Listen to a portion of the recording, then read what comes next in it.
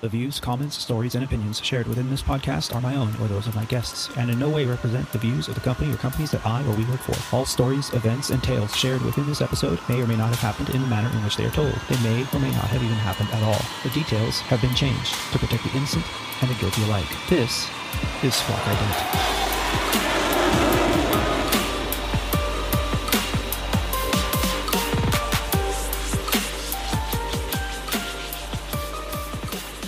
You're listening to Squawk Ident, an aviation podcast dedicated to the journey and the challenges surrounding the life and career of Aviator Tony, his co-hosts, and his guests.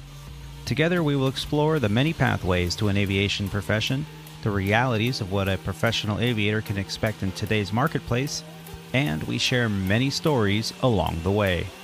I'm your host, Aviator Tony, an airline pilot currently flying for a legacy airline with close to 20 years on the flight line. This is episode 44 of Squawk Ident, recorded on the 7th of July, 2020, from the Aviator Sound Studios somewhere in Southern California. On this episode of Squawk Ident, I am joined by the Squawk Ident crew. Together, we discuss the beginning stages of the return to crowded airports and the flights at near capacity, though that's 85% full due to the CCP virus limits. We also talk about how our flight schedules are evolving and how recent social events around the globe combined with the effects of the pandemic have affected our flying. We share a few stories of passengers behaving badly and much, much more.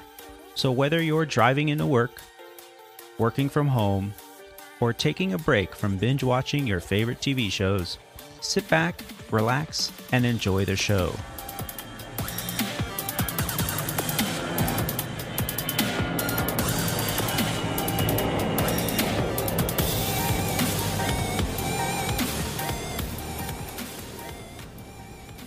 Ladies and gentlemen, I would like to start off this episode by taking a moment to recognize all of the frontline professionals out there.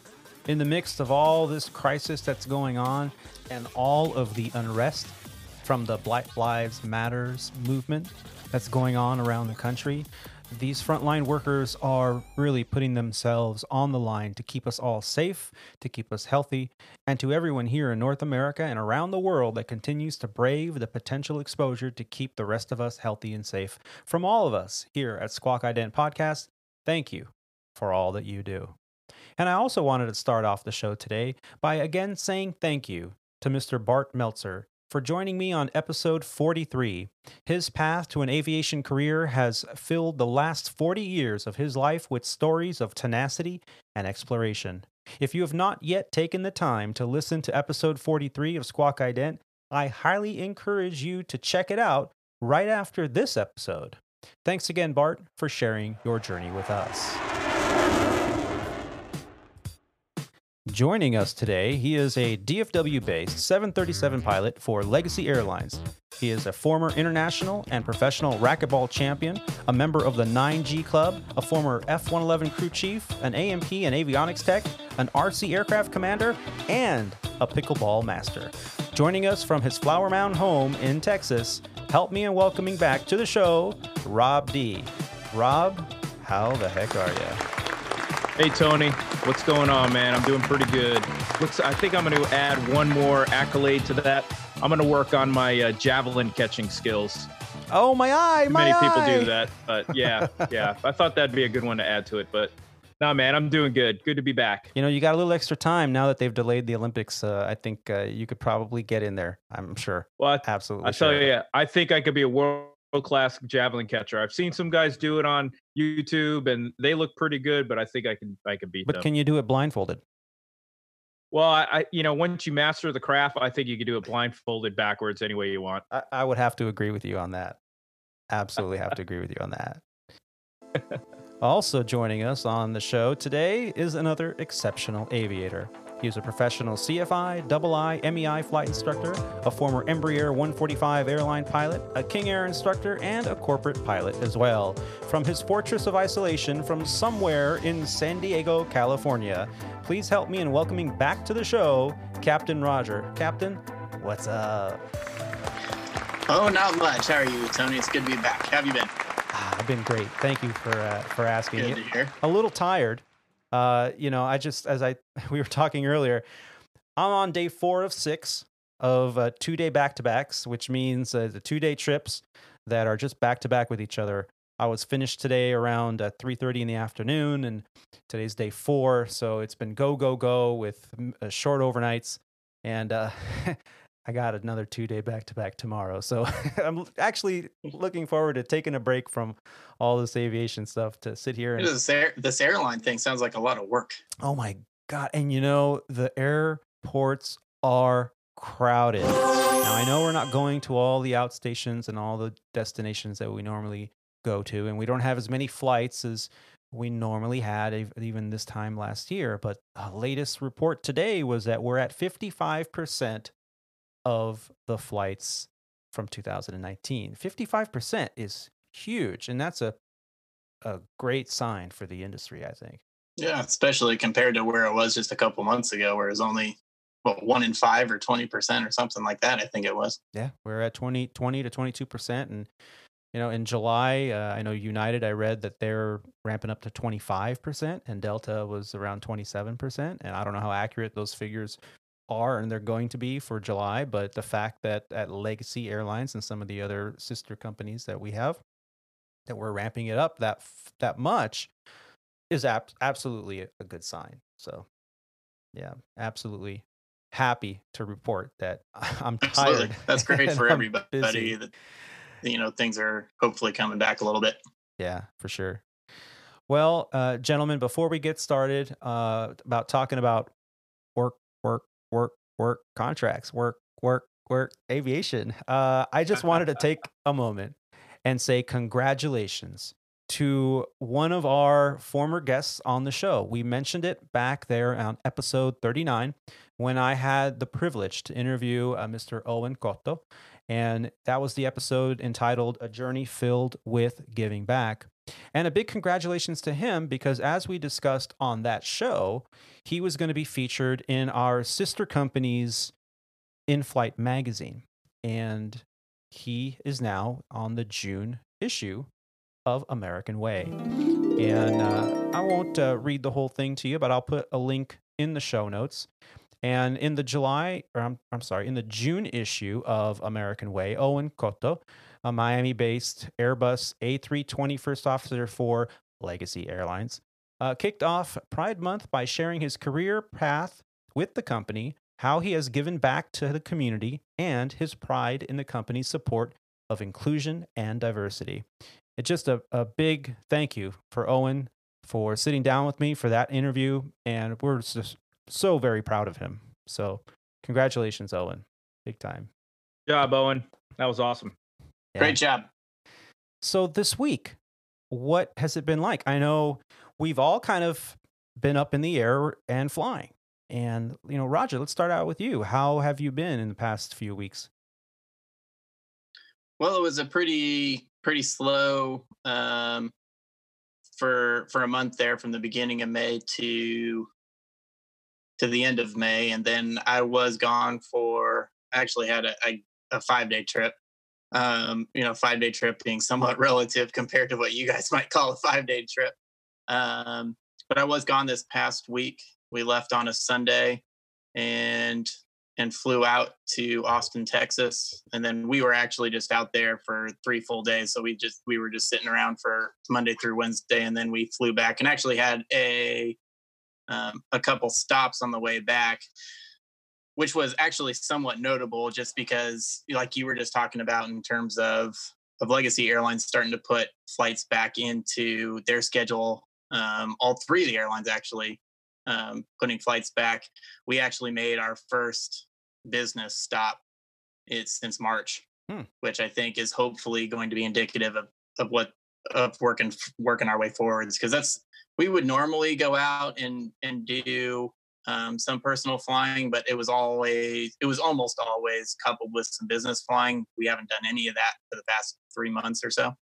But this was the first one. So I'm hoping that things will start picking back up, not just for us, but for everybody else, obviously. Yeah. Yeah, well, that's great, and it's great that you had a chance to get up there. Now you're current. Yay! I know we were worried about that, and I know Rob has been very concerned about my currency. I'm happy to report that I am more than current now.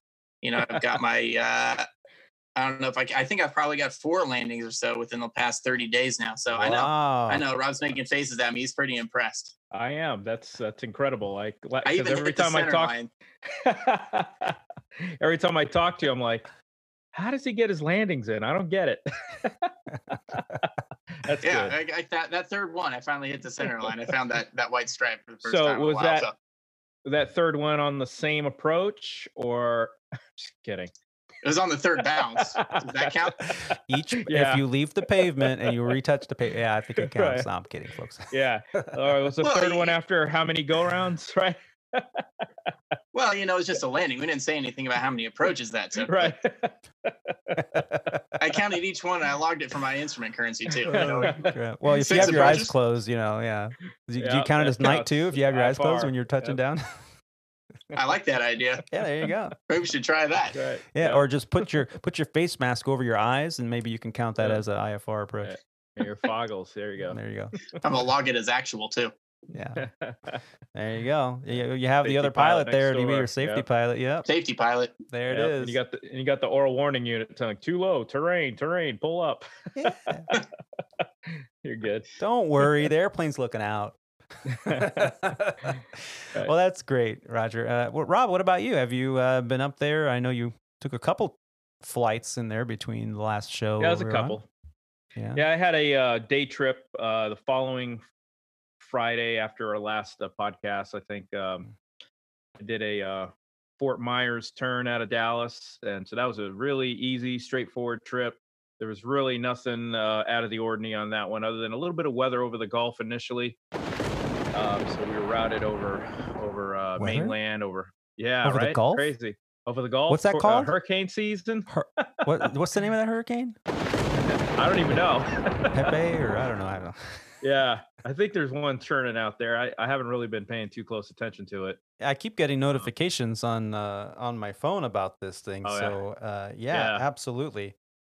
Yeah, I think there's Cristobal, and I actually think it made Cristobal. landfall just a few hours ago. Also. Oh, where did it make landfall? Was it New Orleans? It was East Louisiana. Yeah. Oh, geez. Wow. Yeah. It's we'll probably talk a little more about it down later on in the show, but I have turned off the TV almost completely in the past few days because there's just so much going on.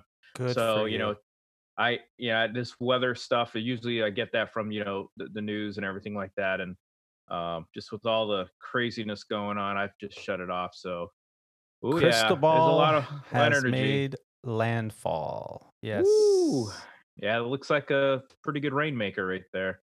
Yeah. So we on that trip, they had a little bit of weather over the Gulf, and Tony, you may be familiar with it. Roger, you too, if you're headed down to that area, South Florida. The one fix that sticks out of my mind is Redfin. It's like Redfin, the tuna real estate thing, or that too. Yeah. So that wasn't on our flight plan. So immediately I was like, why aren't we going over Redfin on this one? And when I finally looked at the big picture, we're routed all around Pensacola and everything, which prompted me to go, I should look at the weather over the Gulf. And sure enough, there was some stuff, but it was also moving inland towards our route. Yeah. So and we ended up leaving maybe about a half hour late for some reason. I can't remember what the reason was. It was really irrelevant. But as we got airborne and headed out, got checked down with Houston, we heard guys getting rerouted over the Gulf. And so I got the nod from the captain. He's like, yeah, that's what we want to do too. So ended up going over the Gulf, which basically made us cut our flying time probably in half by but not in half, but like half hour. And so we landed on time, turned around, came back, flew over the Gulf. So that was a nice, easy trip.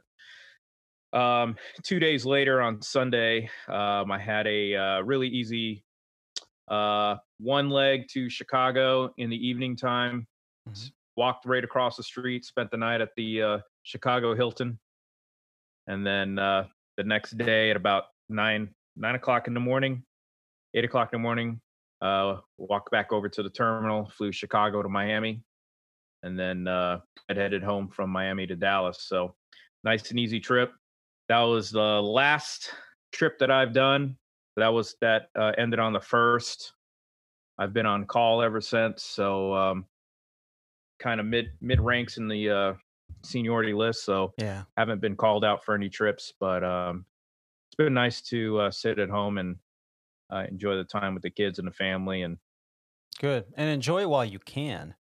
absolutely. And I've got to say, you text me a photo the other day, and I was pretty impressed. And I was like, "Are you serious? Are you really doing it?" And you sent me a photo of a boat, pontoon boat. And you're like, "Yeah, I'm just boat shopping." And I'm thinking, "Oh God, I'm really rich." This guy, Well, he sits at home. I don't know if you guys, I don't know if you guys have been following it, but stock has taken off in the last couple of days. And if you guys didn't invest in March when it was rock bottom, you kind of missed out. Yeah, the president today said something about Warren Buffett made a big mistake by selling all of his American airline stocks, because the American airlines out there in the U.S., they are gonna just explode, because this is I've saved them, and it is what, $13-something an hour for or $13-something a share for Legacy Airlines right now, and growing. So that has a lot to do with the Chinese airlines that are now going to be banned, which we might talk about a little bit later in the show here coming up.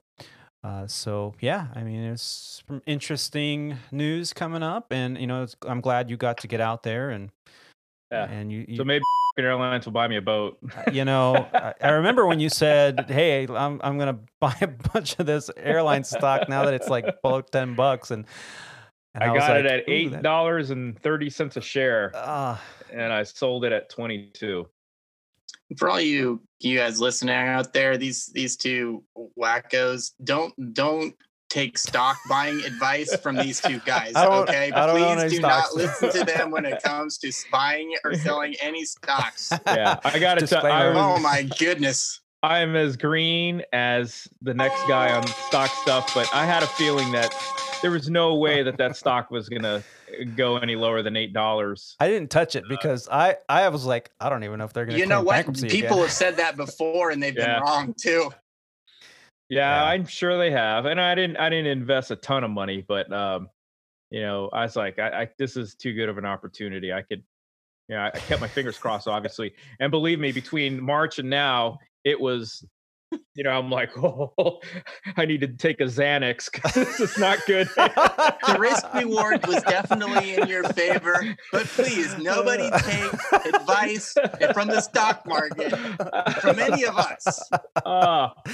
Thank you, Roger, for saying that, because oh my God, I just want to keep us all out of some trouble here. Yeah, because I don't want people calling up and leaving reviews about how they lost their life savings because of us.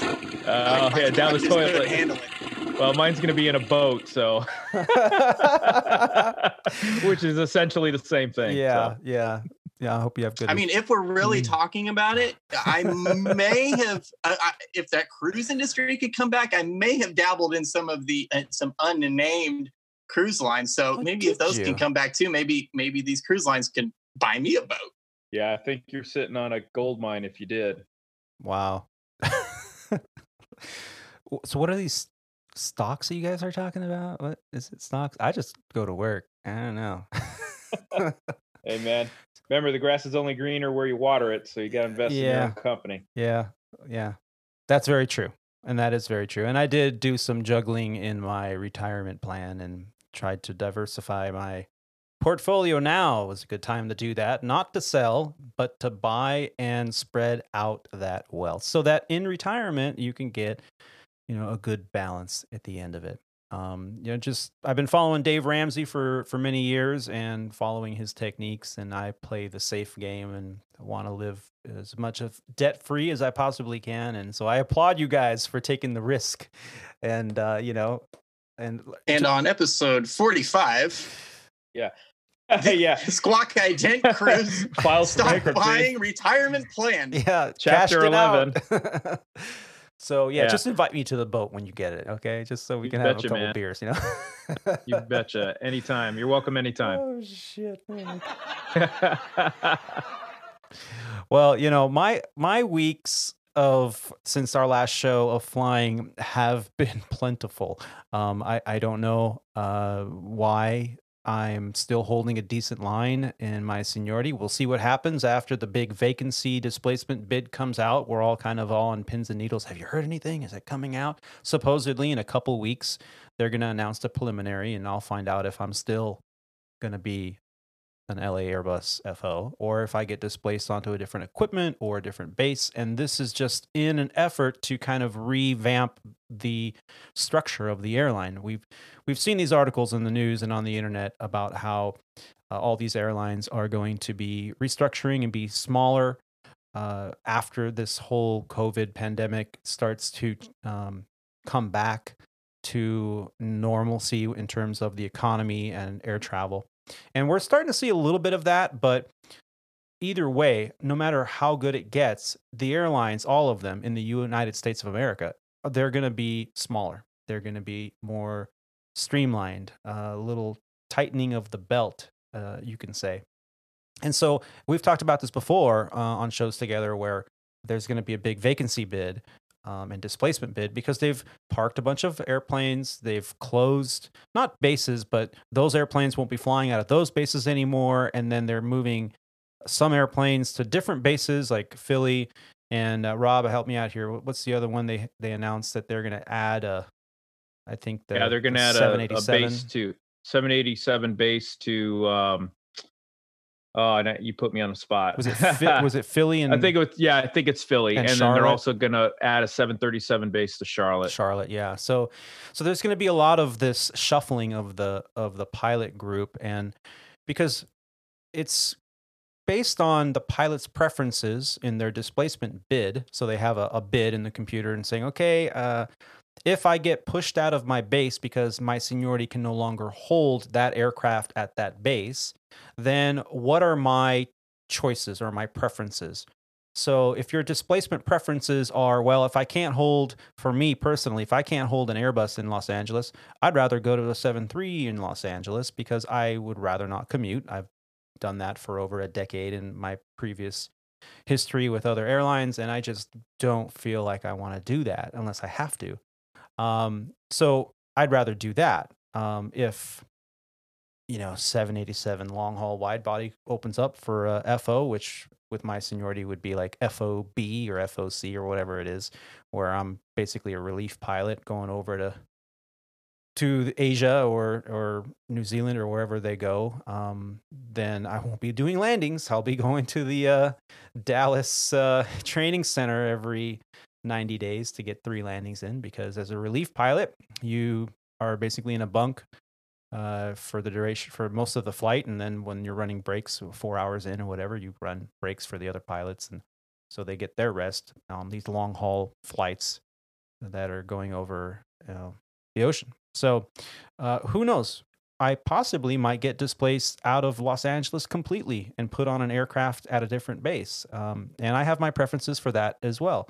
So when this whole thing runs and is completed, then we'll know with the preliminary where we're going to go. But then the pilots have an opportunity to go, well, okay, I was awarded this over here at this base, say Dallas, but I can see that my seniority, I could actually have done this instead. So during the preliminary, you can kind of adjust things if there are people more junior to you with a different base that you might prefer more. So, and there's a lot of legalities and union issues with that and contract issues. So it gets really complicated. So I'm sure it'll be more than one run. It'll probably be 2 or 3 runs before everybody kind of gets settled into the groove of things. And then by then, I'm sure the company will change things around again. So this is actually going to affect a lot of pilots for a long time. So we'll see what happens. But for now, I'm flying basically my regular flying. I've been very fortunate. I'm not that senior, but I'll take it. There's enough people above me that are taking these voluntary leave of absences that helps out with my bidding process for my monthly bidding. And I've been flying close to 85, close to sometimes 90 hours a month, which is a little more than average. So this whole thing it's kind of tiring, to tell you the truth. Since our last show, I've done a 2-day with a Washington DC overnight.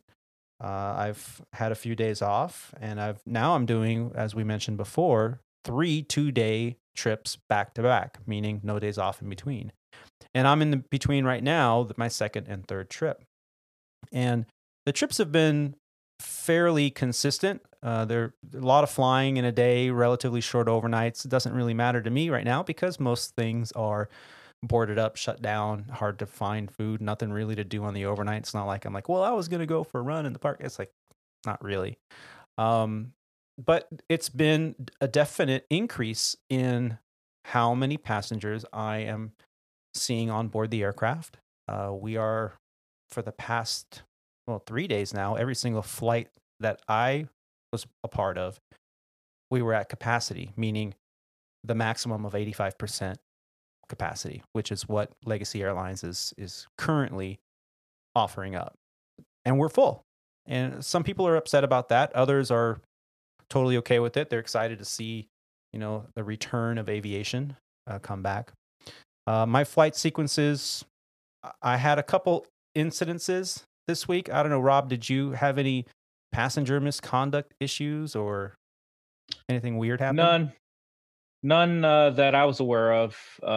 People were, for the most part, compliant with, all the new standards and safety and stuff like that. I mean, the social distancing thing is, they do their best, but when you're boarding and you're deplaning, they ask you to say 6 feet away or whatever, and you just end up crowding the person in front of you anyway.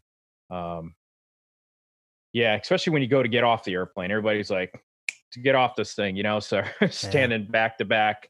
And but as far as the the face coverings and masks and stuff like that, everybody had one on getting on the airplane, and a lot of people when they were drinking or snacking, they pull it down, which is that's what you got to do. Right.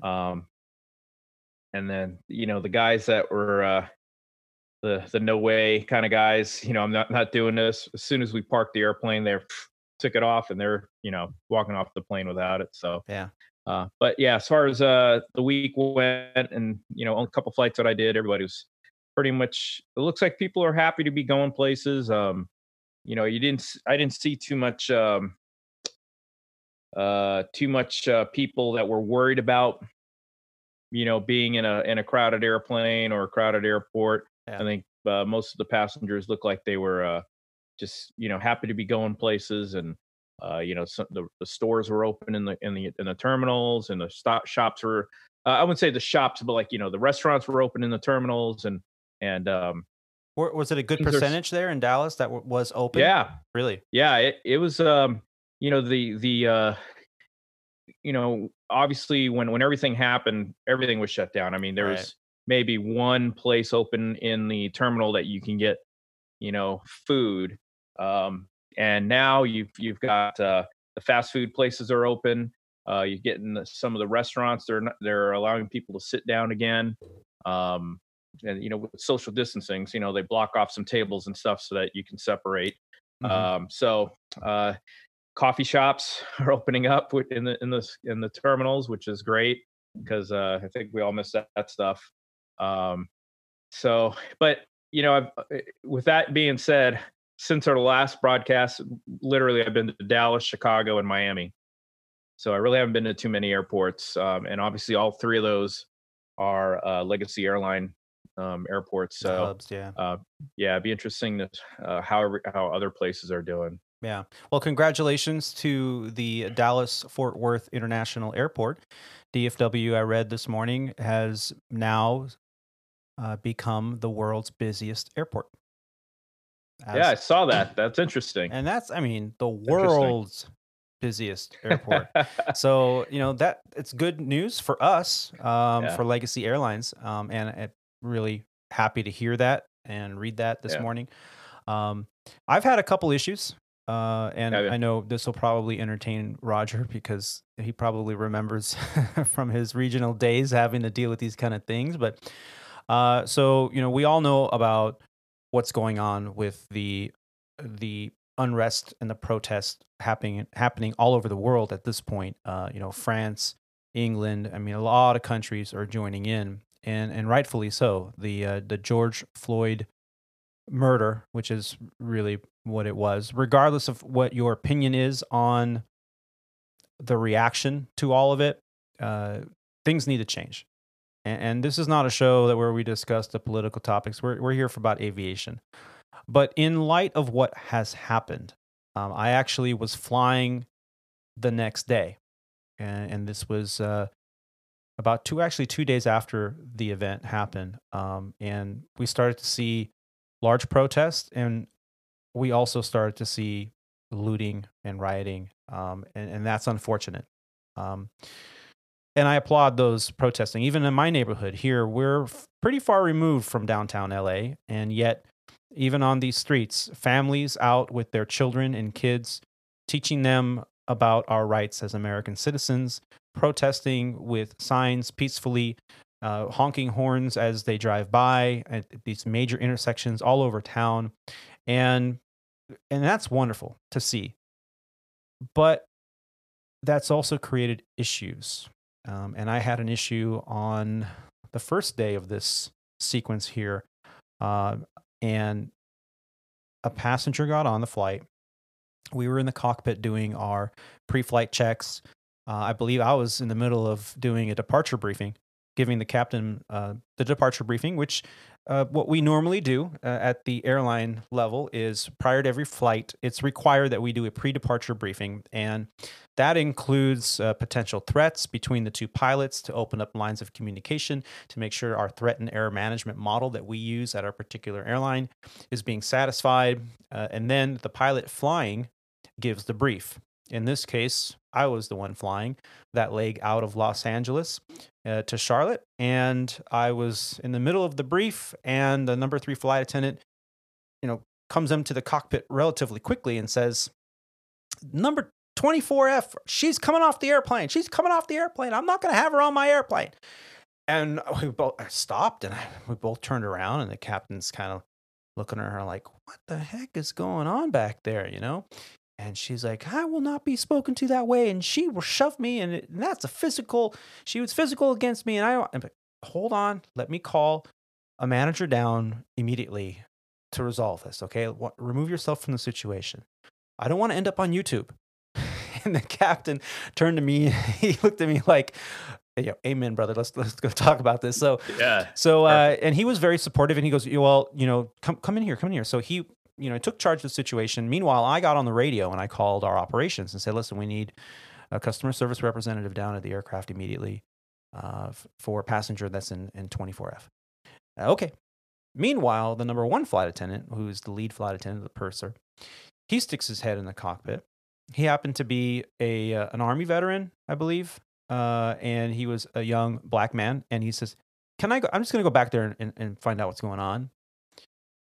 And the number 3 is like, "Oh, you don't need to talk to her again. I've already made my mind." Oh, okay. So he goes quietly back there and he goes to assess what's happening. Because at this point, we really don't know what's happening. She is so distraught. She's just kind of, hands up in the air. And so she's calming down. Now the gate agent that worked the flight has completed boarding, and she came onto the flight, and she was a petite lady, and she was shaking. Not shaking from fear, but shaking from just the stress level that she was going through. And so as everybody kind of was like in their little circle talking, I saw this woman who was probably in her late 40s, early 50s and shaking, and she's going, "I don't know. I know we're all done boarding." But so I kind of see this, and no one's really kind of paying attention to her. So I stand up and I ask her, "Can we go? Let's go on the jet bridge." So we go on the jet bridge. I'm like, what's going on? Can I help?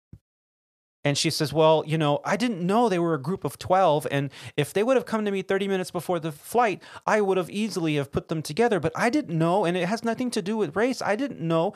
And just because." And so come to find out, there was a group of 12 college age individuals who were on this flight, who were going there, who were protesting earlier in the day, who were really revved up. And they approached the gate at boarding time and said, well, we all need to sit together. And I know this airplane's empty. And when the lady goes, I'm sorry, I can't do that. Immediately, the race card got pulled out. And saying, you're just, denying us because, the color of our skin. And so she's getting nervous because she's like, no, I can't. It's too late. I can't move this around right now. And because of social distancing, I can't, So she got all worked up. Now these passengers came on the aircraft and they were all worked up. And when they got into the aisle to take their seat, a number 3 flight attendant was in the back and she got shoved by a passenger. And when she turned around, my flight attendant, who was an older lady, said, excuse me, and the passenger's like, get off me. What stop giving me a hard time. Why are you treating me like this? You're not treating anybody else like this. So, oh, jeez. Yeah, it got ugly. So here, now we're all caught up. And my number 1 flight attendant comes up and says, I handled the situation. They're going to be fine. I talked to them. They're going to behave. She apologized. If you would like her to apologize to you, to the number 3 flight attendant, she said she's willing to do that. She just doesn't want to get kicked off the flight. And she just all revved up and she apologizes. And the captain at this point is like, well, wait a minute. No, I mean, we've made a decision here to remove a passenger who's physically kind of shoving and pushing. And although it's not a big, huge deal at this point, it's still, it's made people uncomfortable. And we just, there was an infraction for sure. Right. So at that point, the flight attendant goes, you know what? She doesn't know me. She doesn't realize who I'm married to and who my children are, because if she did, she would feel stupid. And we didn't press on it. And we were just like, well, what do you want us to do? And she goes like, you know what? I just want to go home. I want to go to my husband and my kids. And I don't want to deal with any of this stuff. And so the captain's like, well, are you sure? Because, we'll back you up. And whatever, you're the one that's back there. You know best. And she's like, no, I just want to go home. So fine. So the whole thing kind of turned into this big dramatic moment with multiple people involved. And for what? Because we had some heated emotions, some racial hypersensitivity to that. And it's unfortunate because the entire country was going through this during those few days that we were in the air. And so it immediately sparked a conversation in the cockpit. If we handle this situation again on the next flight, what's the best course of action? How can we make sure this doesn't escalate? And we really need to focus on being friendly, being kind, being inclusive, and not have those unconscious biases that we sometimes have as humans, and that we've talked about here on the show in previous episodes on flight training and how these special programs around airlines around the country over the past 24 months have been focusing on inclusion. So it was actually an interesting thing that happened. There was a little bit debate between those of us both on the flight deck and in the cabin of that flight and the next flight, where we kind of continued talking about it, about how we should have handled it versus how it got handled. And I'm not giving 100% of the details because obviously I'm trying to protect everybody involved. But it's a little frustrating to have to be put in a situation and really put your best foot forward and try to maintain professionalism and not offend anyone, and still try to do your job and maintain security and on all the aspects of our job. But it was tough to handle that. That's a good. Yeah, it sounds like you did well. You did it well. And it also goes to show everybody kind of going down a slightly different path of training. We've been through numerous classes on this. We've been through. Sorry, my dog's distracting me down here. We've been through numerous classes and on diversity, and we go through security class training. We do that every time. And until you're dealt with a situation, you never know how you're gonna handle it or how you're gonna react. And sometimes, you can you can do the same thing over and over and over again. And when the situation is actually presented to you in real life, no matter how much training you have, you may react in a different way, or you may not remember any of your training immediately until something, corrects your mindset down the path of what you should be doing. Yeah. And it sounds like you did a great job there. Well, thank you. And I am a firm believer that it's important to talk about these things. It's part of the reason we have a show, to get the information out there, what it's like on the journey of a typical airline pilot or an aviator in today's marketplace. That's what we're talking about here, not just with the airlines as well, but also with general aviation, also with charter operations. I mean, we deal with these things, and a lot of times we deal with scenarios a little bit differently depending upon our operation and the phase of our operation. And it's good to talk about it, because when that actually happens to you, in the back of your mind, you remember that story that you heard or that event that happened to you years before, and he'll help you just make those decisions a little easier. So it's not about being better. It's about just having the decisions easier to make, And Roger, did you ever have incidences when you were flying for ExpressJet that had passengers maybe misbehaving a little bit? I was fortunate enough that I never had anything that escalated very far at all. There were several times where we had minor, and they were all alcohol related, but minor issues, if you will. Yeah. Nothing remotely close to any of this. I think that the thing, Rob brought up the training aspect. You can't train for anything that's going on in today's world. Unfortunately, you've got a little bit of a powder keg, if you will, because of the virus and because of what that has done to the world. And I think that people they're raw, they're scared. I mean, I know that I am to a certain degree. Unfortunately, it's calmed down a little bit, but there's still a lot of fear out there, and people have lost jobs, they've lost paychecks, and then this horrible event happened also. Which is obviously indicative of what's been going on since probably basically our country's founding. But how just kind of trying to put yourselves in other people's shoes, giving everybody out there grace because of everything that has been going on. And like this situation that you just kind of said, in the end, after a little bit of time, we kind of just all were able to settle down and not escalate it into something that hopefully no one ever intended it to be. Because I think that a lot of times that's what it is that nobody really intends for these things to get out of control. Just it's a snowball effect that just rolls downhill and it gets bigger and bigger and bigger. And that wasn't anybody's intention ever. And unfortunately, because of everything else that's been going on in the world, you have a little bit more volatility on everybody's part. Whether it's the flight attendant, whether it's the passengers, whether it's the African-American community, whether it's the police community, because everybody has these things that are affecting them, and all of us because of the virus. And trying to just kind of remember that we're all humans, and hopefully if we can all just kind of relax and calm down and remember, with the hope that people aren't doing that with purpose and evil intent. Unfortunately, some people are, but I don't think that's mostly the case. And kudos to you guys for, as a group, being able to kind of diffuse the situation and get everybody to where they wanted to go. Yeah.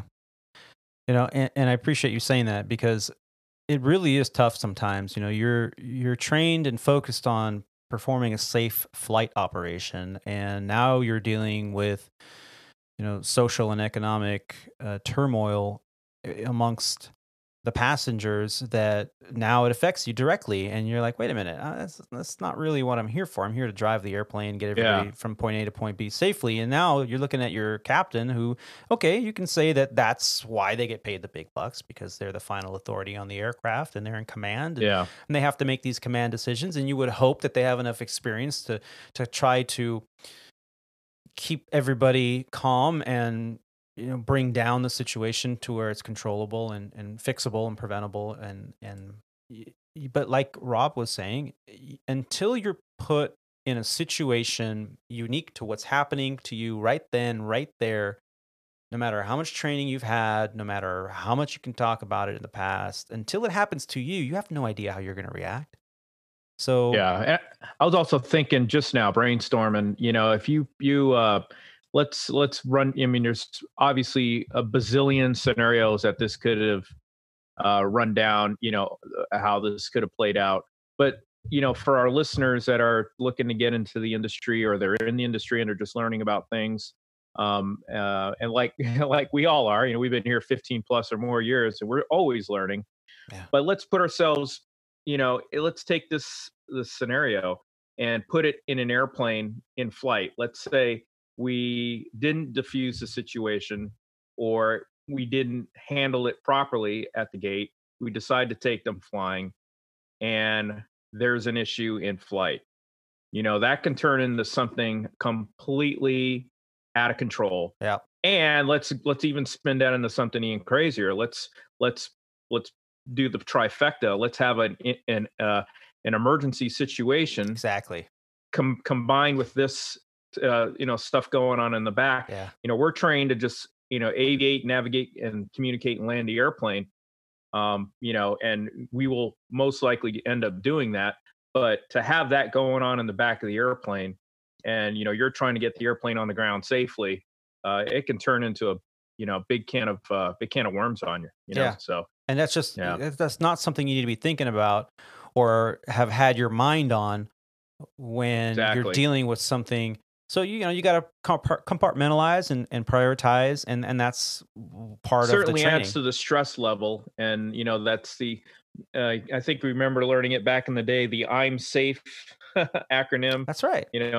So that adds to stress. There's a lot of factors that you kind of have to manage, and if you can manage your stress level, that'll help you be a safer pilot. Well, when you have this going on in the back, you're always going to be thinking about that when you're flying. So, that can add to your stress level. So, anyway. Yeah. And that wasn't the only incident that happened to me. As a matter of fact, the very next day, on day 2 of my string of 6 days of flying in a row, I had an incident where same captain, I'm flying, great guy, great conversationalist. And, we talked about what's going on with the country, and we really had some good conversations on the flight deck. And we were doing a flight where we were doing Phoenix to Sacramento. It was a turn, and then we were flying back to Phoenix. And so we land in Sacramento. Everyone gets off the plane. The captain and I are sitting in the cockpit, and he goes, "Hey, you know what? In the middle of this turn, I'm gonna use the lav, and I'm gonna go and grab a soda from the back. You want me to get you anything while I'm back there in the first class galley?" I said, No, I'm good, thank you. So I can hear him kind of opening compartments in the first class galley, and I hear him telling the number 1 flight attendant, "Hey, you mind? I'm gonna grab a soda." And I'm like, "Oh yeah, help yourself, Captain. You know where things at." So he's grabbing his things, and well, they started boarding, because it's a turn. So as soon as everybody came off, the cabin cleaning came in, they cleaned everything, wiped everything down, emptied the trash, restocked what they could, and almost within 15 minutes, they were boarding. And the captain was just finishing grabbing his cup of ice, and the passenger that was seating in 2B comes on the plane. It's an older lady. She gives him a look like... She goes to sit down. She pulls out her phone and immediately starts to take his picture. And the number 1 flight attendant sees this, and before she could snap out a photo, he kind of moves his body in front of her and says, "What are you doing, ma'am? You cannot take our photo.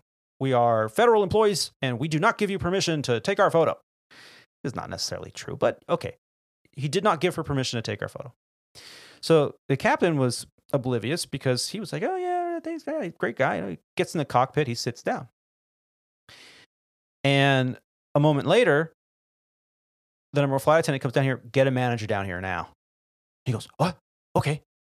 So in his haste, he puts down his soda and he immediately leaves the cockpit and runs up the jet bridge to get the manager, who was up there with their walkie-talkie and her clipboard and everything, to make sure that we were out on time and everything was going well. And I look over and his mask is still sitting there on the on the handle. I'm thinking, oh shit, because he's, Exactly what I was thinking. Right? So he comes back down, he sits back down, and he's like, well, okay, hopefully that will be taken care of. Let's just, let me give you my brief, because it was his leg, and he's giving me the pre-flight departure briefing. So in the middle of his briefing, he's like, yeah, we're going to take you here, and, this is going to be our takeoff. Wait now. And the manager comes in, and she's like, Captain, I need to talk to you. He's like, what's going on? What's going on back there?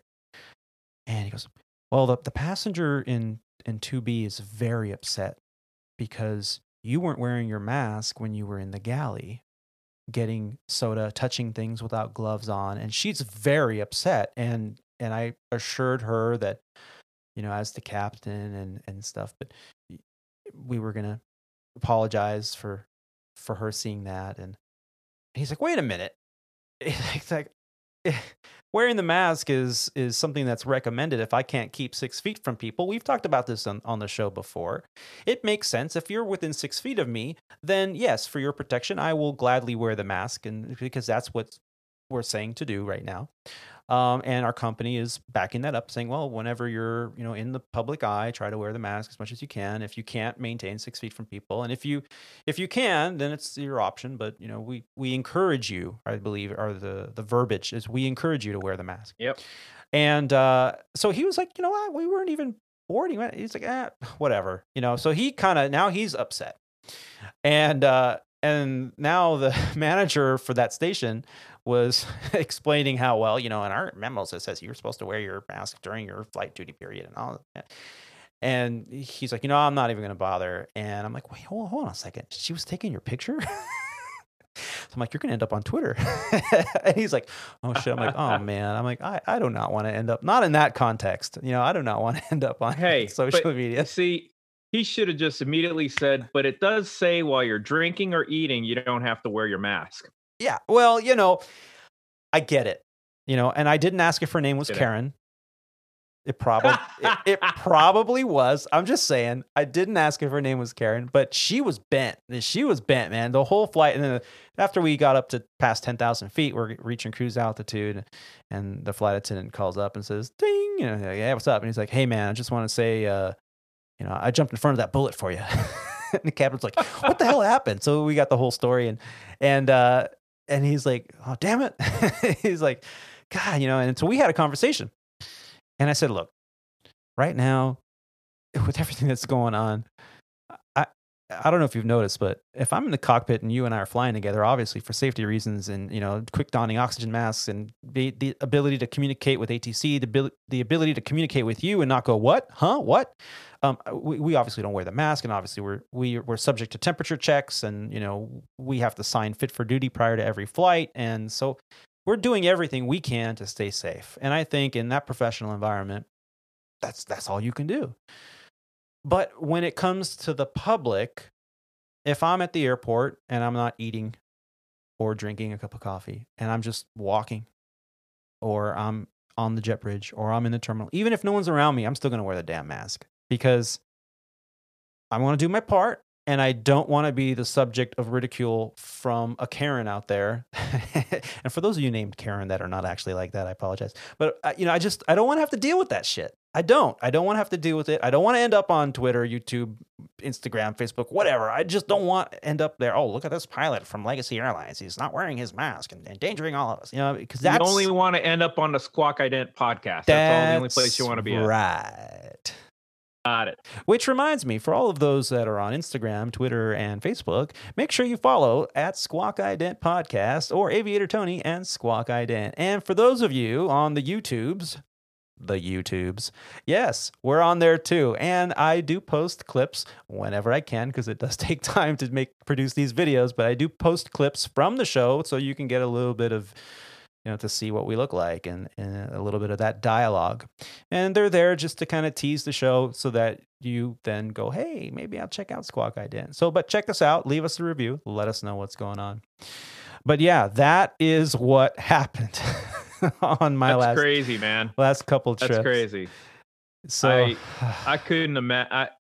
You know, now that you talk about it, I guess because of all the time off I've had, I've probably missed out on some of those things happening, and I'm sure it's happening all across the country in every, you know, facet of every industry or any customer service faced industry going on. I feel bad because uh, we shouldn't have to deal with this, and man, my heart aches just hearing about it and talking about it. You know what I mean? yeah. It's just painful to me because I personally wasn't brought up, you know, uh, being racial or anything like that, and it just pains me just to hear about these things. So Being that sucks. complicit is a crime, Rob. Yeah, I know. Being silent is a crime, Rob. You Right, cannot be well- silent anymore. You have to stand up. And I'm Oh. not I'm not trying to sound like I'm making fun or light of the situation. I'm absolutely not. But Yeah. this is what we've become. You know, here we are, we're aviators. We're at the tip of the spear Yeah. here trying to promote safety, professionalism. I mean, we're flying these $100 million planes. It's a lot Yep. of responsibility that we have upon Yeah. us. And we have, if you just put a $1 million life insurance policy on every passenger's, there's another 200 million per flight. So that's a lot of responsibility. Do you think that with all that responsibility, all that training that has been bestowed upon us every 9, 18, 12, 24 months, whatever, that this is the shit that we need to be dealing with every day for every leg? It really isn't. But Yeah, when I step foot in the cockpit, you know, it regardless of you know, sex, race, whatever, I give that particular individual, you know, my utmost respect yeah, absolutely. and courtesy. You know, ma'am, sir, captain, whatever. You know, even the flight attendants. I don't, you know, they're human beings. I talk to them exactly as I wish to be, you know, addressed and talked to, and you know, I do that to passengers and everything. And I just would wish that people would just pump the brakes, slow down, and just be human. We You know, need to take care of each other, regardless Absolutely. of race, creed, sex, orientation, whatever. That really Exactly, man. doesn't matter because that doesn't make who you are.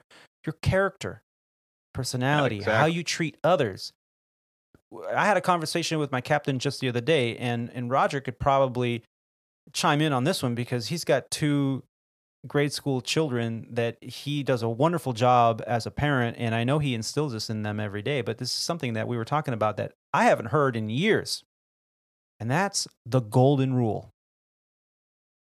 I was shoved the golden rule every day of my life until I was probably 18 years old. The golden rule: treat others the way you like to be treated. I haven't heard that phrase in 20 years. What happened? That's a great question. I don't have an answer for it. That's one of those sad things about today's within the past 2 weeks, especially. But even before that, in today's society, and you're right. I mean, with my 2 young kids, respect and responsibility.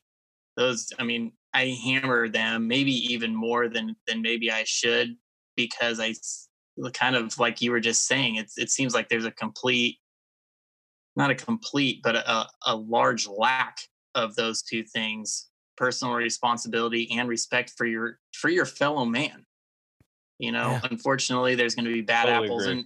in every walk of life, in every profession. There will be the bad apples, and they are the ones that are going to, you know, give a bad name for the rest of us. Obviously, this situation, we have an example of a police officer. Police officers are no exception. We have bad people that are bad people as police officers, and you know, I don't want to pass judgment too quick, but it sure would appear as if we've found one. Where's the respect for your fellow man? Where's taking personal responsibility? I mean, how in your right mind do you do something like this on video cameras with a bunch of people standing around? And I don't have the answers to that, but I do. As a parent, that's kind of what I feel is like my number one job is trying to instill those 2 things. respect for everybody else. Just what you were talking about, Tony. It doesn't matter who you are, what color your skin is, what religion you may practice, what political party you might associate with more. It doesn't matter. Yeah. Everybody deserves our respect. And just like, they should respect you. But regardless of how they treat you, we still need to treat everybody with that respect. And then you need to take personal responsibility for your own actions. And each one of us on the screws up. Take responsibility for that. Everybody screws up. Yeah, sure. But you have to be able to take personal responsibility for that stuff, and you have to show respect for your fellow man, because otherwise, what are we? Yeah. I mean, we end up in a mess of society, which is kind of what's, come to a head. And obviously you could definitely argue there's kind of a perfect storm of scenarios that are happening to create that. But, again, like you said, Tony, we shouldn't be having to think about this when we're going about our daily lives. But it's just one of those things that there's definitely been a lack of those two principles and the golden rule. Yeah. Simply treating others how you would like to be treated, because you cannot tell me that what I see on the news, and I just like, I think Rob had mentioned it before about how he had turned off the news. I do the same thing, but you cannot tell me that what we see on the news is people treating other people how they would want to be treated. It's not. It's ridiculous. And Here we are on an aviation podcast where we talk about the journey of today's aviators in today's marketplace, and this is what we end up talking about, because this is affecting us. Yeah. It's affecting us, and it's important to note. And Roger, you did mention this, that there are bad apples, and it doesn't matter if we're talking about a profession. It doesn't matter if we're talking about a group, whether that's ethnic, whether that's political. It doesn't matter. You're always going to have individuals that are kind of what we like to label as the bad seed or the black sheep of the group, where they're behaving badly. Their thoughts are negative or negatively affect others. You're always going to have that. And to say that one cop equals all cops is wrong. To say that one person or suspect equals all people of that type is wrong. And I know that I've come across those situations over the past 2 decades where a flight attendant will look at me, and occasionally, before they even get a chance to know who I am or to even have a conversation with me, they've already made a judgment upon me because I'm a pilot, and therefore I must be a jerk or an asshole or whatever.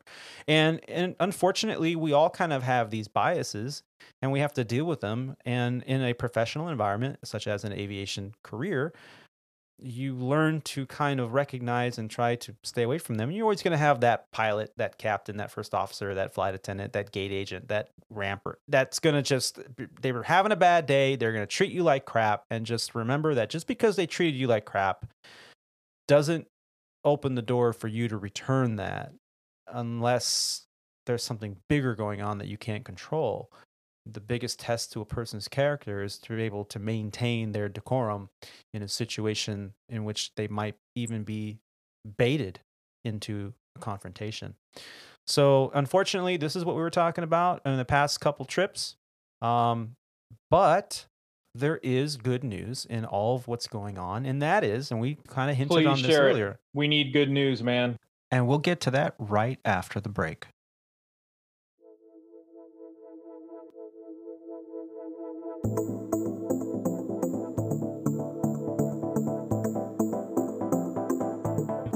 I have gone to Charlotte now for 4 days in a row.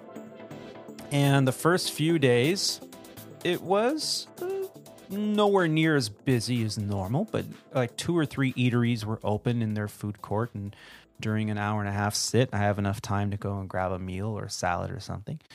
And then yesterday, I noticed that there were more people there.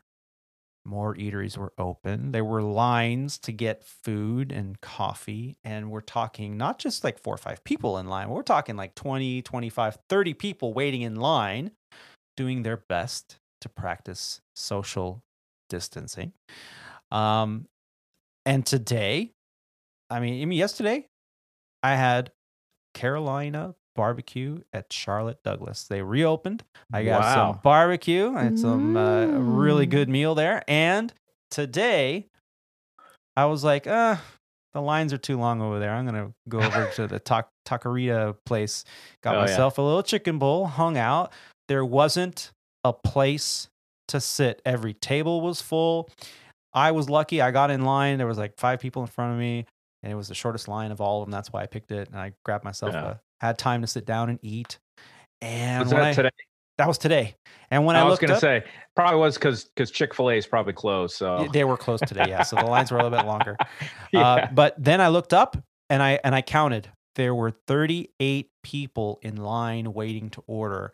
And it was just a rush. Wow. It was during one of the blocks, and I looked around. The Starbucks line was long. They were taking orders with a clipboard so that while you're waiting in line, they're already working on your drink like they do over at In-N-Out Burger or one of these Chick-fil-A's over here with the drive-thru. They take your order with their tablet so that by the time you get up there and pay, it's already ready to go.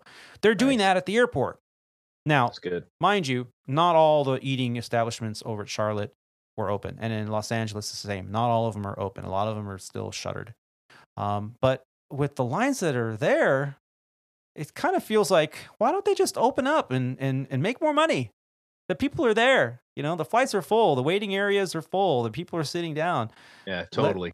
And I don't know. I don't know. Hopefully in the next couple of days, more and more eateries and restaurant establishments at the airports open.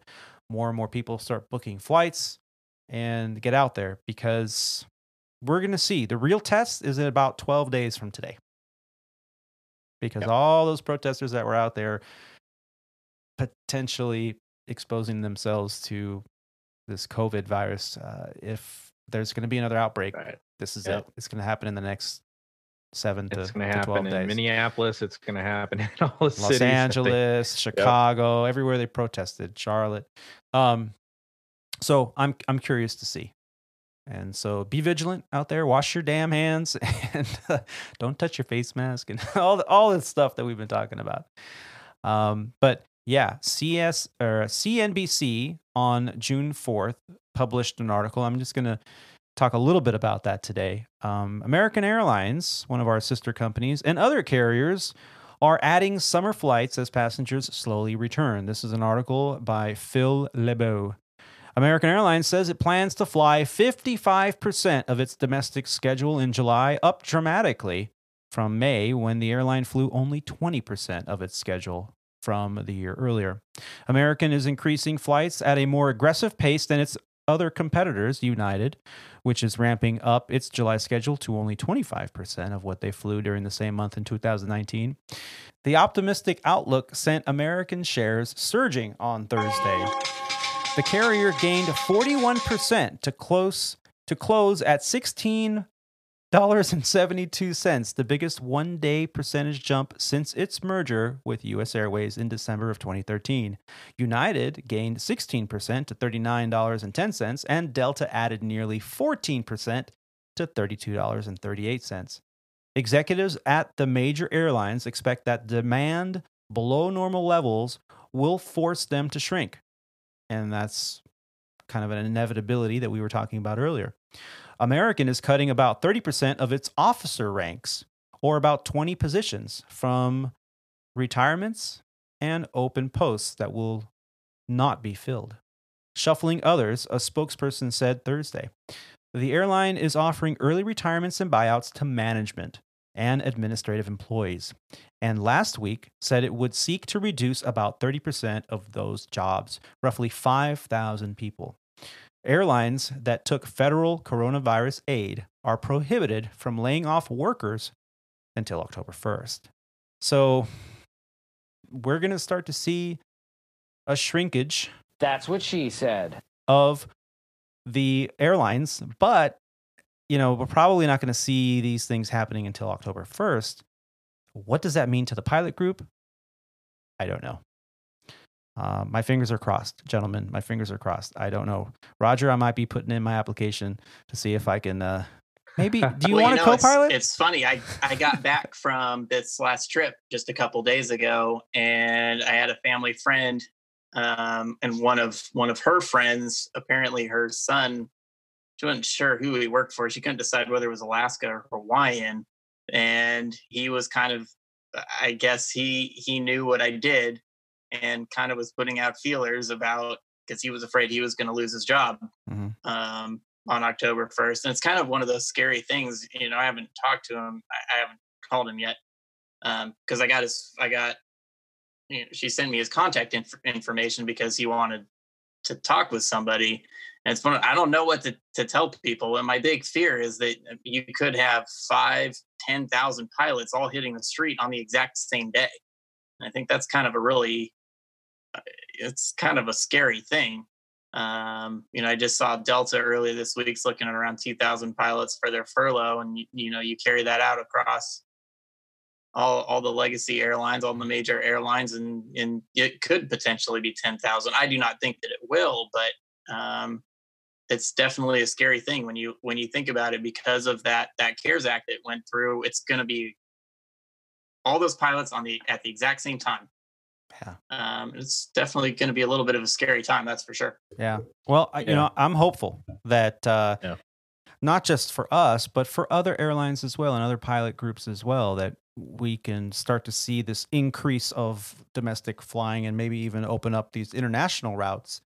I think the hardball that's being played with the blocking of the Chinese international carriers to come into the United States until they allow us to go back into the Asian market is probably a good thing.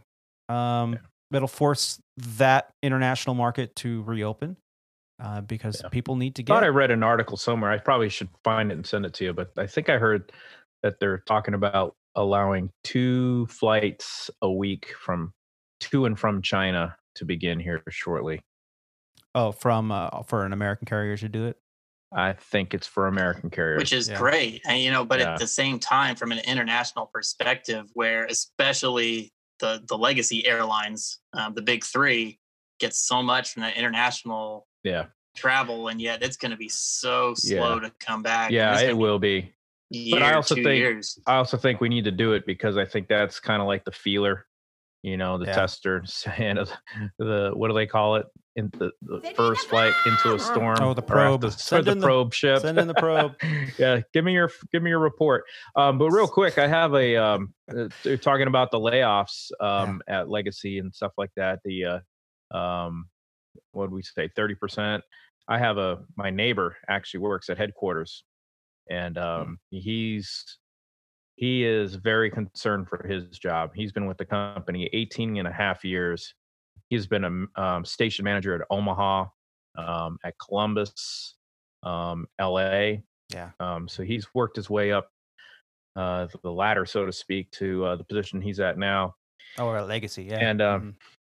And you know, he's really concerned because he doesn't know, and I'm sure everybody in that building doesn't know what their future holds. Yeah.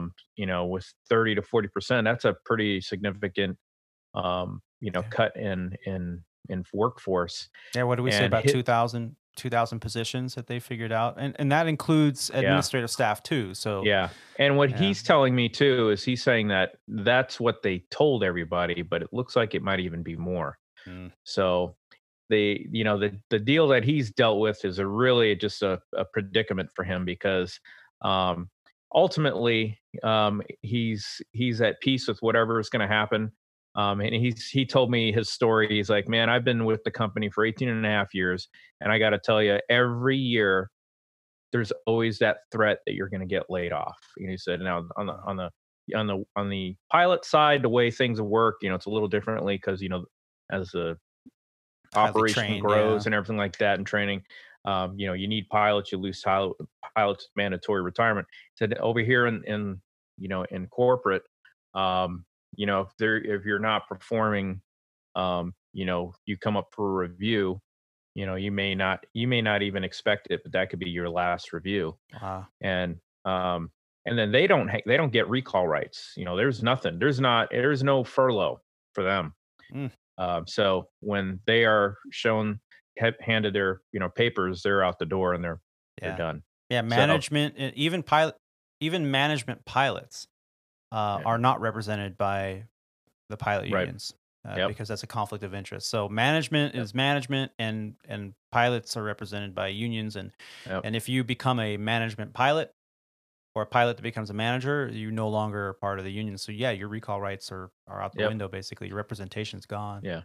And I do So, believe, I scary. mean, we always see it in some of the other social meds, like we call it, that people say that that Legacy Airlines is overmanaged. There's a manager for another manager Right. that reports to a manager who's the supervisor, or he's the president, or the vice president or executive vice we president. have sort of of the a president problem of the, here. Of that department. Yeah, you apparently didn't put one So- of the new cover sheets on your TPS That's it. reports. If you didn't get it, I'll go ahead You and get make that- sure I get that back to you. I'll make sure they send I'm it gonna to you. need you to come in on Saturday. Exactly. That's exactly it. Yeah. So anyway, that's Yeah, that's a shame. And tell your neighbor, Yeah. our heart goes out to him, and we're crossing our fingers for him that he. yeah. has a He's secure a good job guy there. too, man. Yeah. He's such a good guy. He volunteers for all the nonprofits. He's a big supporter of like the Snowball Yeah. thing that they do, and how they do like the honor flights and everything. He's always doing that stuff, and he's a really really good solid guy, and he's great. one of those guys that you hate to see Yeah. get put in a position like this, because he does way more, I know personally, than a lot of other people do. So Yeah. there's gonna be some good people that might be on the street pretty soon. Yeah. Well, like I said, we're hoping that this, hardball move that had just came up with the president stopping, because I didn't even know that. I thought it was only cargo going back and forth. I had no idea that Asian carriers were allowed to bring people and take people back, and meanwhile we were not. And that to I me didn't know just that. seems extremely unfair. And I have a clip here Yeah. from CNBC that I'd like to play, and it indicates Okay. that the president has banned the Chinese air carriers from flying to the U.S. effective June 16th. We want to get you some news regarding flights to China and vice versa. Our Phil LeBeau now has official word from DOT. Phil?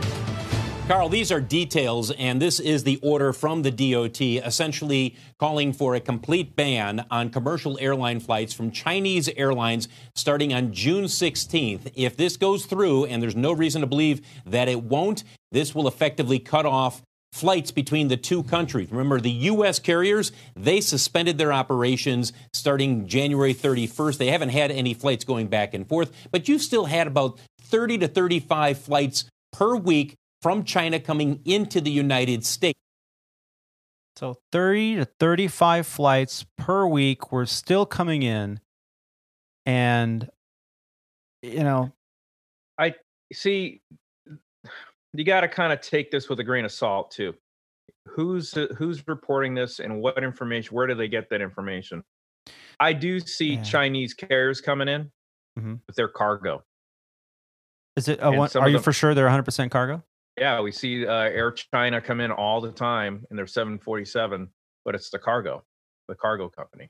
Yeah. Cathay Pacific comes in with their 747 freighter. Yeah. Right now, all the I've time. seen Air China, China Eastern, China Southern, Yep. and according to some of these reports, even one Yeah. called Xiamen bringing in. Yeah. But even the cargo, I mean, I know we're doing cargo. Legacy's doing LA to Hong It'd be Kong cargo interesting to flights. know if they know that if they may be passengers. Obviously, I am sitting in my little house in in Texas with no access to. Remember, I'm the one that had the TV off the whole time. Yeah. Well, from But what- seriously, I Yeah. look up and I see these planes landing because I live right on the approach path for DFW, and whenever I see those heavies coming in, the international ones are cargo planes. Ah, They're all cargos landing on 18 right. yeah. Chicago O'Hare this morning, we taxied past the international terminal, and those gates were full. There was not a single open gate, and they were all international heavies, 777s and whatnot. And yeah, it made me wonder. I wonder if they have. Well, those wouldn't People. be cargo flights, would they? Those at wouldn't at be. the terminal. No, Yeah, not at the Those terminal. would be passenger. Those would have to be passengers. Well, in I would LA, think. Yeah. at the Tom Bradley International Terminal, There are 4 or 5 different Asian carriers. Air China Southern was parking there just this morning. So yeah, They could be passenger flights then. it could be, or it could just be that's where they're unloading and offloading their cargo bins, because it's not a cargo aircraft, it's a passenger aircraft. So they still need the equipment to Because our unload their cargo. 777s load and unload cargo at the terminal At the too. gate, yeah. So it Yeah. potentially could be, but that's a good question, and we'll look into that and hopefully have an answer for you on our next show where we talk about this. Well, in some more good news, I want to just move on and talk about Boeing. Boeing resumes 737 MAX production. This straight from Boeing.mediaroom.com, right off their own website. In Renton, Washington, on May 27th of 2020, Boeing has resumed production of the 737 MAX at the company's Renton factory.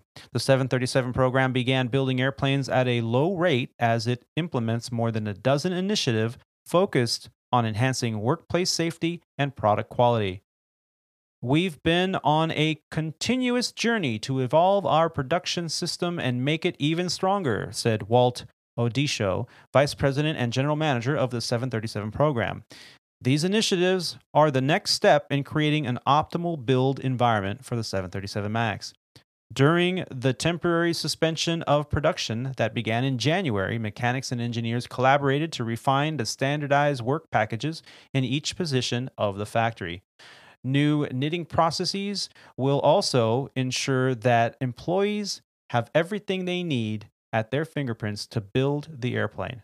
So that's great news. Now, I have not heard a thing about if they fixed the MCAS system. I know they had software updates that they were talking about before the coronavirus took over every aspect of our lives in the news that we have on television. And I haven't heard a thing about recertification or approval for release. So this could be a quiet way that Boeing comes back to the market. And I'd be very interested to hear more about this here in the near future. Yeah, me too. And just obviously I fly the 737. With everything that's been going on in the industry and outside of the industry, that whole MAX stuff has kind of been drowned it out by the news. Yeah. So anything, and I know that before everything happened in March, they were really close to getting that thing really recertified. So I just hope that they're ready to go, because that's a great flying airplane, great flying airplane. I flew it a couple times, and hopefully that thing's ready to go, and the timing of it, is perfect when we need planes and we start ramping up our schedule. We can start getting those Maxes back online. That'd be awesome. It still seems a little odd, because they were building planes for 10 months or 8 months or something after they got grounded. So there must be a whole backlog of them just sitting on the ground somewhere, and then to start building. It seems a little odd. They're parked in the employee parking lot. Yeah, I'm sure that Boeing has a better idea about what they need to do now. But they must have 100 of them sitting on ramps, like you guys were just talking about. It is incredible when you drive by the facility up there. Have you been to Seattle lately, Tony? No, I haven't. Downtown? Portland was the last trip I took that was even close. So no, I haven't. Yeah, it's been a couple months since I have, and when you drive by the facility, they're everywhere. Yeah. It looks like a new airplane sales lot. There's all different tail liveries and who's going to be taking delivery of all these airplanes? And a lot of those orders were canceled as well. So there was a lot canceled. Yeah, but American, odd, but, but a lot of I don't even know the whole business aspect of these things, but a lot of companies will accept the order, or place the order, and then they'll sell the order to other companies, and that's how they make money on them. But I bet you this is going to be one of those scenarios, because of everything that's happened, where you're going to get like buy one Max and get the second one free.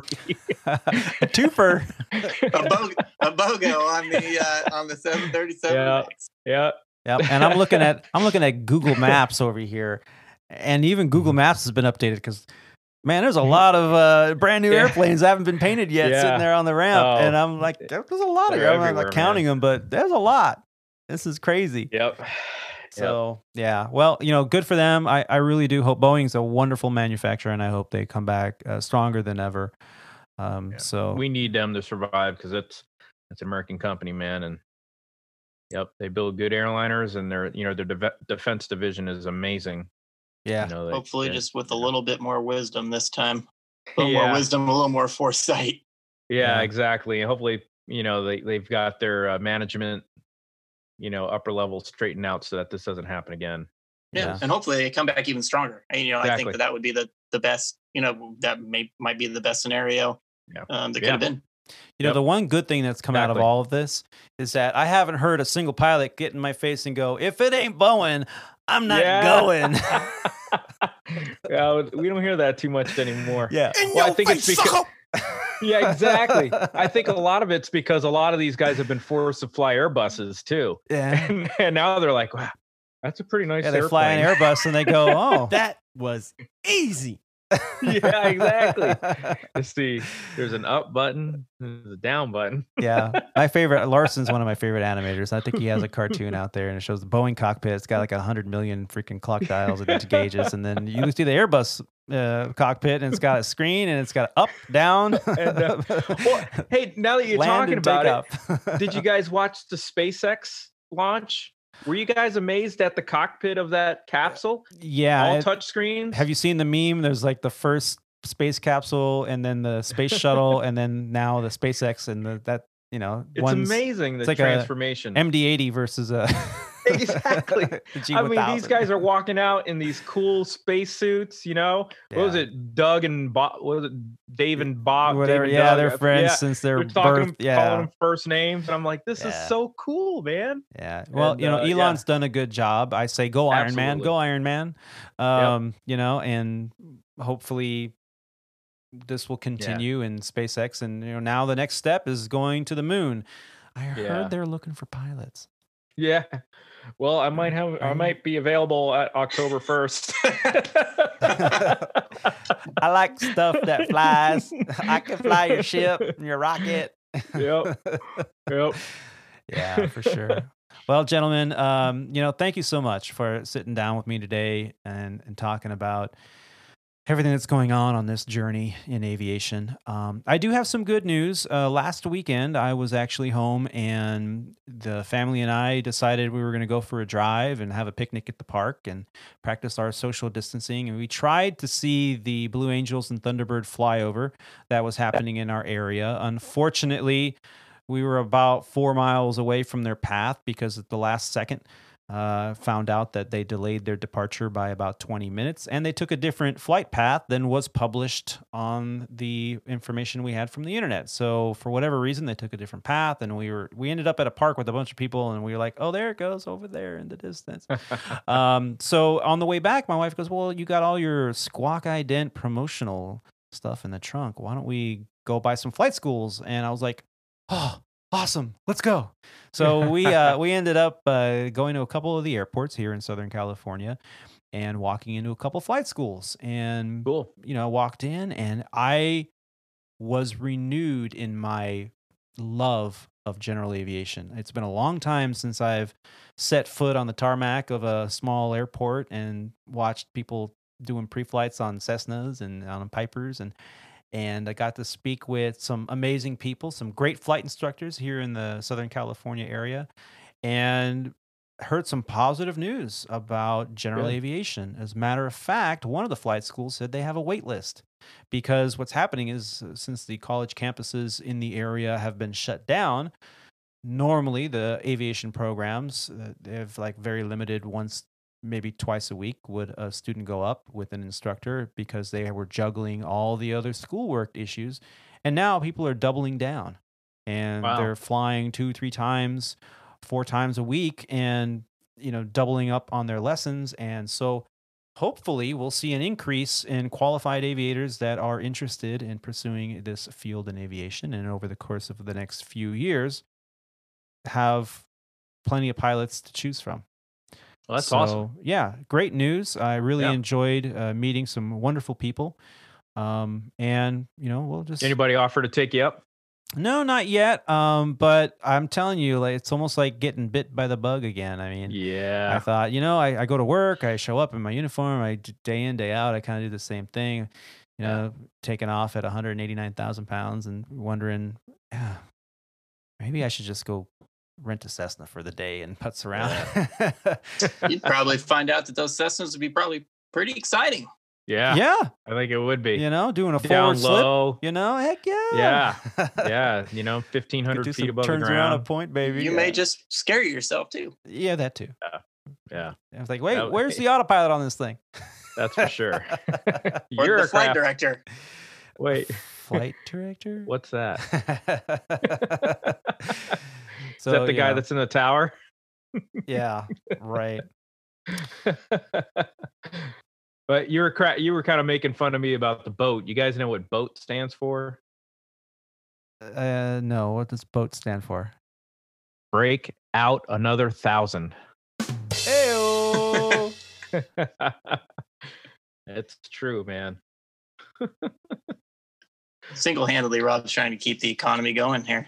We Absolutely, appreciate dude. it. That stimulus check I got from the government it's being put to good use. Many times over. Yeah. Looking Exactly. for it. He took his stimulus check, his wife's stimulus check. I didn't get all a his check though. kids. Did you get a check? I got a debit card. I got I direct just had deposit. a direct deposit. Yeah, Yours was man.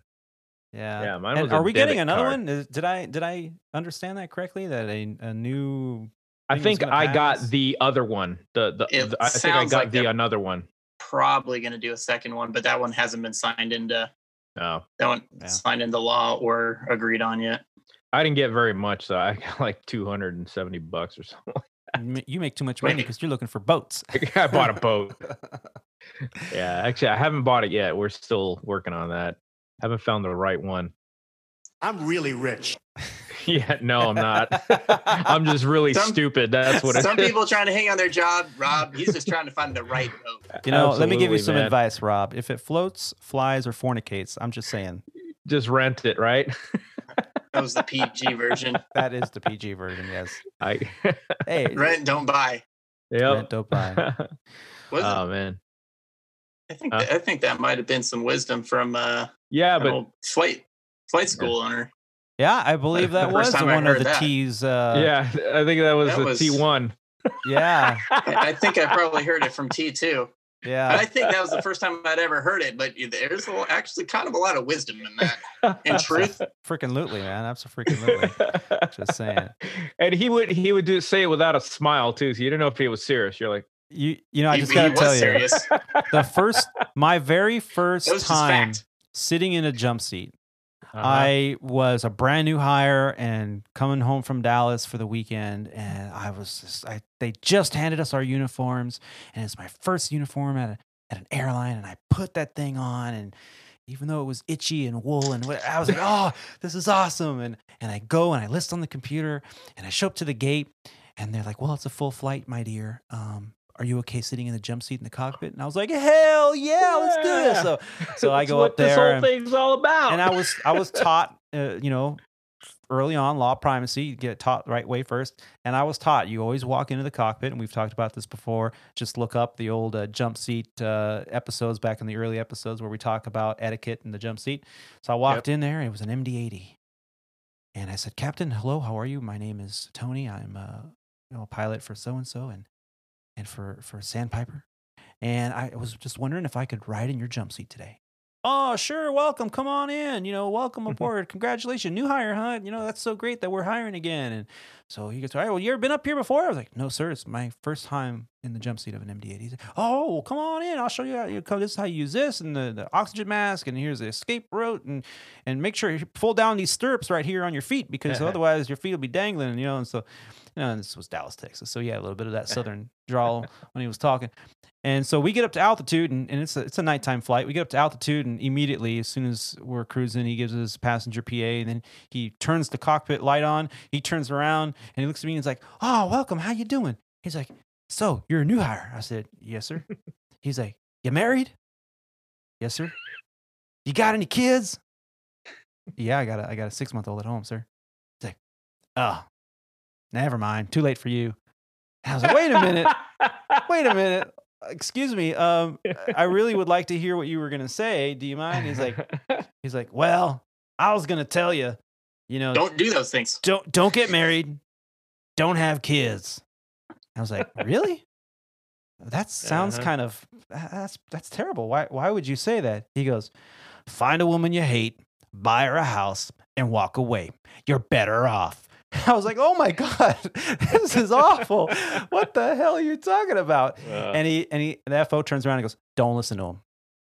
I'm like, what? He goes, don't listen to him. He's going through his 3rd divorce. Don't listen to him. And he's like, that's right. My first divorce, I had to sell the boat. My second divorce, I had to sell my damn airplane. Now I got to get rid of my condo. And what's next? The freaking cabin in Tahoe? Damn it. I'm never going to get married again. And the FO looks at me and he goes, yeah, you will. Oh man, that's a good story. I've got a very quick similar story to that. So I've been boat shopping, and the reason why I got into this whole thing is one of our fellow legacy pilots I was hired with. We've known each other for years. He was actually a tailwind flight instructor also.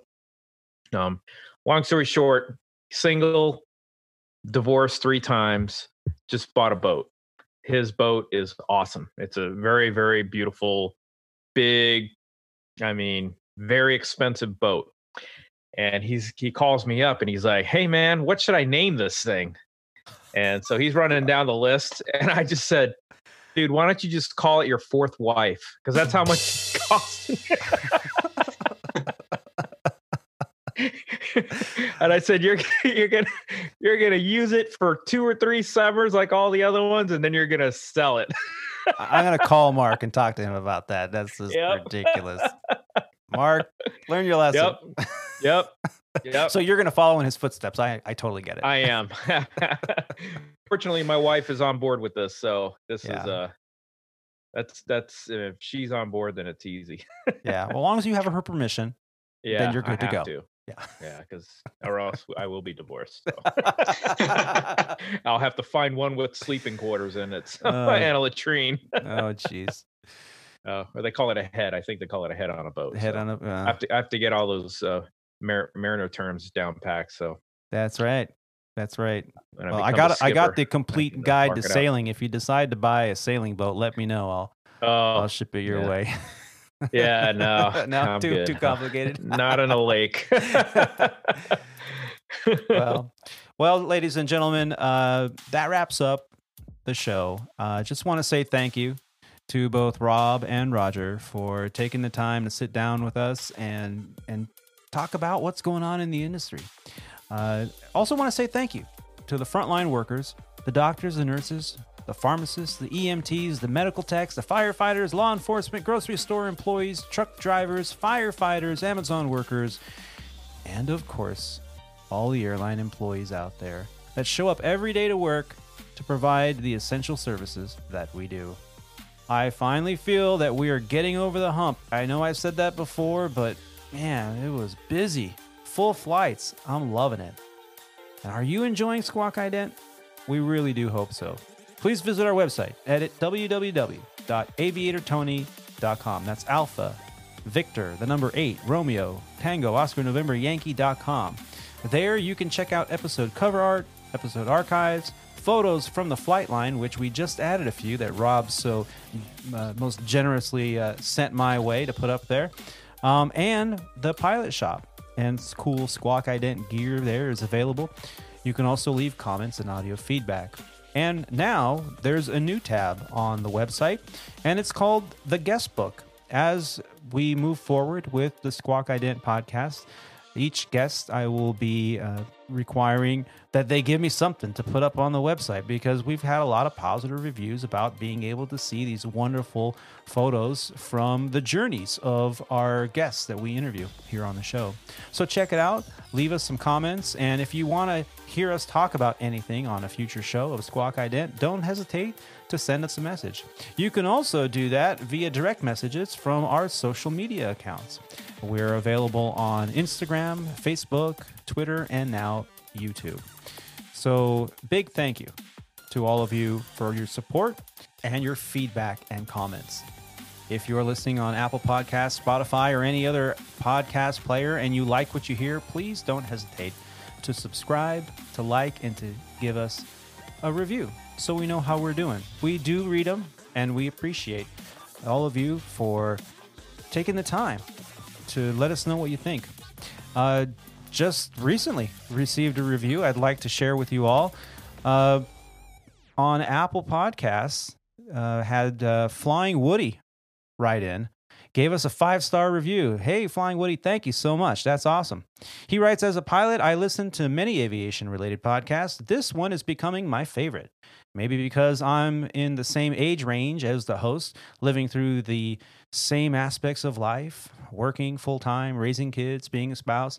I find Aviator Tony and his buddies as being very relatable.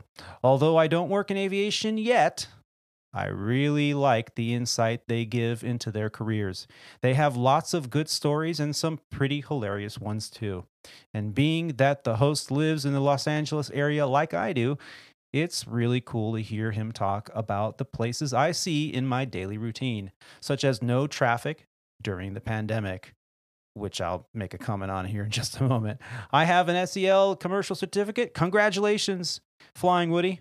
And he's preparing for his CFI check ride. So we wish you the very best. And please reach out to us and let us know how that's going. We'd love to hear about it. And he also indicates that he'll see here in the near future what it holds for aviation. And we hope that we can all ride out this pandemic. So yeah, Flying Woody, thank you for that feedback, that wonderful review. We do appreciate it. And make sure you do send in reviews. Traffic, Los Angeles.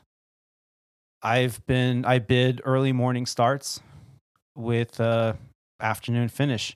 No red eyes for this guy, right? If I can hold it, why not? Normally, I wouldn't do that, because why would I want to trug through 2.5 hours of traffic, bumper to bumper, to get to the airport and then go fly for 6 or 7 hours? That's crazy.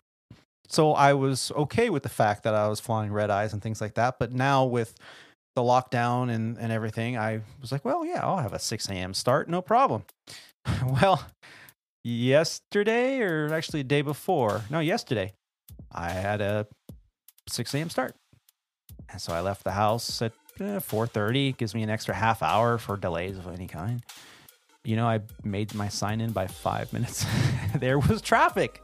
Wow. We're starting to see AM traffic during the week in Southern California. So, That's good. I never in a million years would have thought that I would say, I'm glad to see the traffic's coming back. I'll say it's reluctantly saying it's good. Oh, man. And, I really do hope that, we ramp things up. We all follow the golden rule. We treat others the way we would like to be treated, not just in the cockpit or on the flight line, but in every aspect that we have in the world. I want to also say one final thank you to Rob D and Roger, Captain Roger, for being such wonderful co-hosts with me. You guys make this show just so much better every time that we get the chance to do this, and I just want to say thank you. Yeah, thank you, Tony. I love doing this with you guys and all the guests, and we do it for guys like I think his name is Woody. Thanks for listening. Good luck to you, man. You have a pretty good future ahead of us, ahead of you. Sorry, and I look forward to hopefully flying with you one day, in a cockpit of a big airplane. So good luck to you. But yeah, thanks for having us on, Tony. I really appreciate it. Yeah, thanks, Tony. Oh, I appreciate it as well. My pleasure, It's gentlemen. great to be back. Yeah, thank you. And thank you, all of you listeners out there, for taking the time to listen to this grateful aviator. Keep the dirty side down, be safe, wash your hands, and take care of each other. Bye, y'all. See y'all.